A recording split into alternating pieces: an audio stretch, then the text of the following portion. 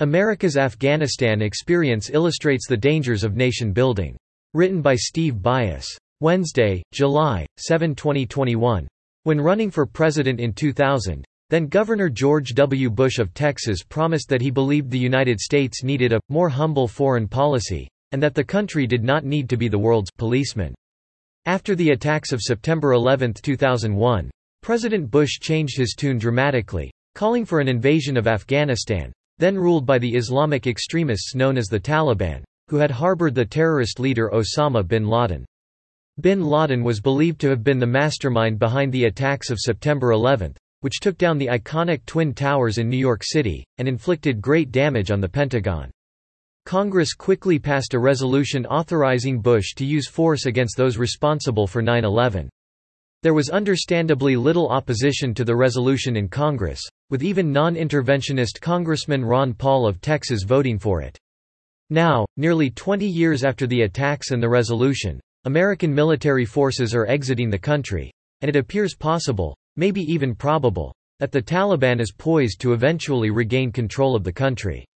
It is eerily similar to what happened in Vietnam, where 2.5 years after U.S. forces abandoned South Vietnam, the Communist forces launched what was then the greatest military offensive since World War II, capturing Saigon on May 1, 1975.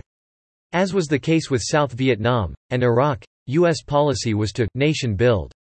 In Vietnam, it was to make South Vietnam a showcase for democracy in Asia, while in Iraq, it was to make that nation a showcase for democracy in the Middle East.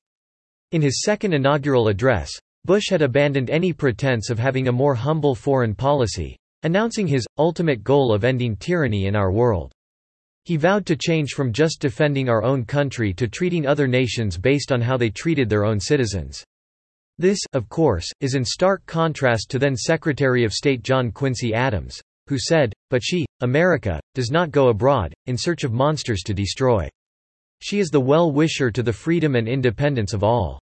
She is the champion and vindicator only of her own. She will commend the general cause by the countenance of her voice, and the benignant sympathy of her example.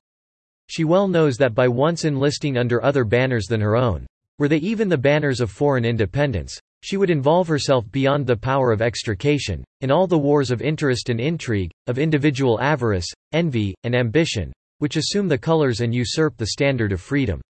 The fundamental maxims of her policy would insensibly change from liberty to force." Sadly, after 2,312 Americans have died fighting in Afghanistan, the Afghan army is presently collapsing. Videos have been released purporting to prove that Afghan troops are laying down their arms, and even handing over the keys of U.S.-provided armored Humvees to the Taliban. Afghan President Ashraf Ghani disagrees, at least publicly, at the prospect of an ultimate Taliban victory. At present, while the Taliban control much of the rural countryside, the Afghan government controls the cities. And Ghani is boldly predicting he is going to launch a counterattack upon the Taliban enemy. With the Americans gone, it will now be up to the Afghans themselves to defeat the Taliban. U.S. forces left Bagram Air Base near Kabul, the command center of American forces, in the middle of the night.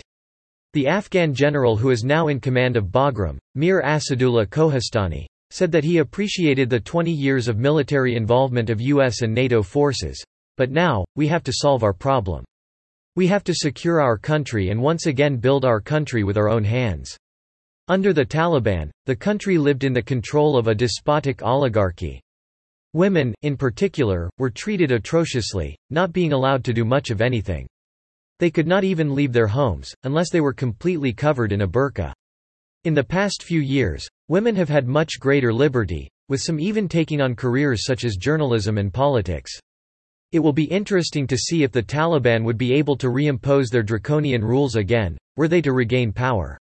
Americans are understandably disgusted at the maltreatment of women under the Taliban. But, there is oppression in nations around the globe, such as in Communist China, where millions of Chinese languish in prisons, simply for practicing their religion. There appears to be no limit to the numbers of monsters to destroy around the world. But there appears to also be a limit to what we can really do about it. But should we go abroad, searching for monsters to destroy? And the Taliban leaders certainly included some monsters among them, as Bush advocated over a decade ago? Or should we be the champions only of our own liberty, as Adams advocated nearly 2 centuries ago? We have the examples of Vietnam, Iraq, and now, Afghanistan, to help us make that decision. Subscribe to The New American and listen to more by clicking podcast on the top right corner of our homepage. Also, please consider donating to help us push out more content for you, our listeners.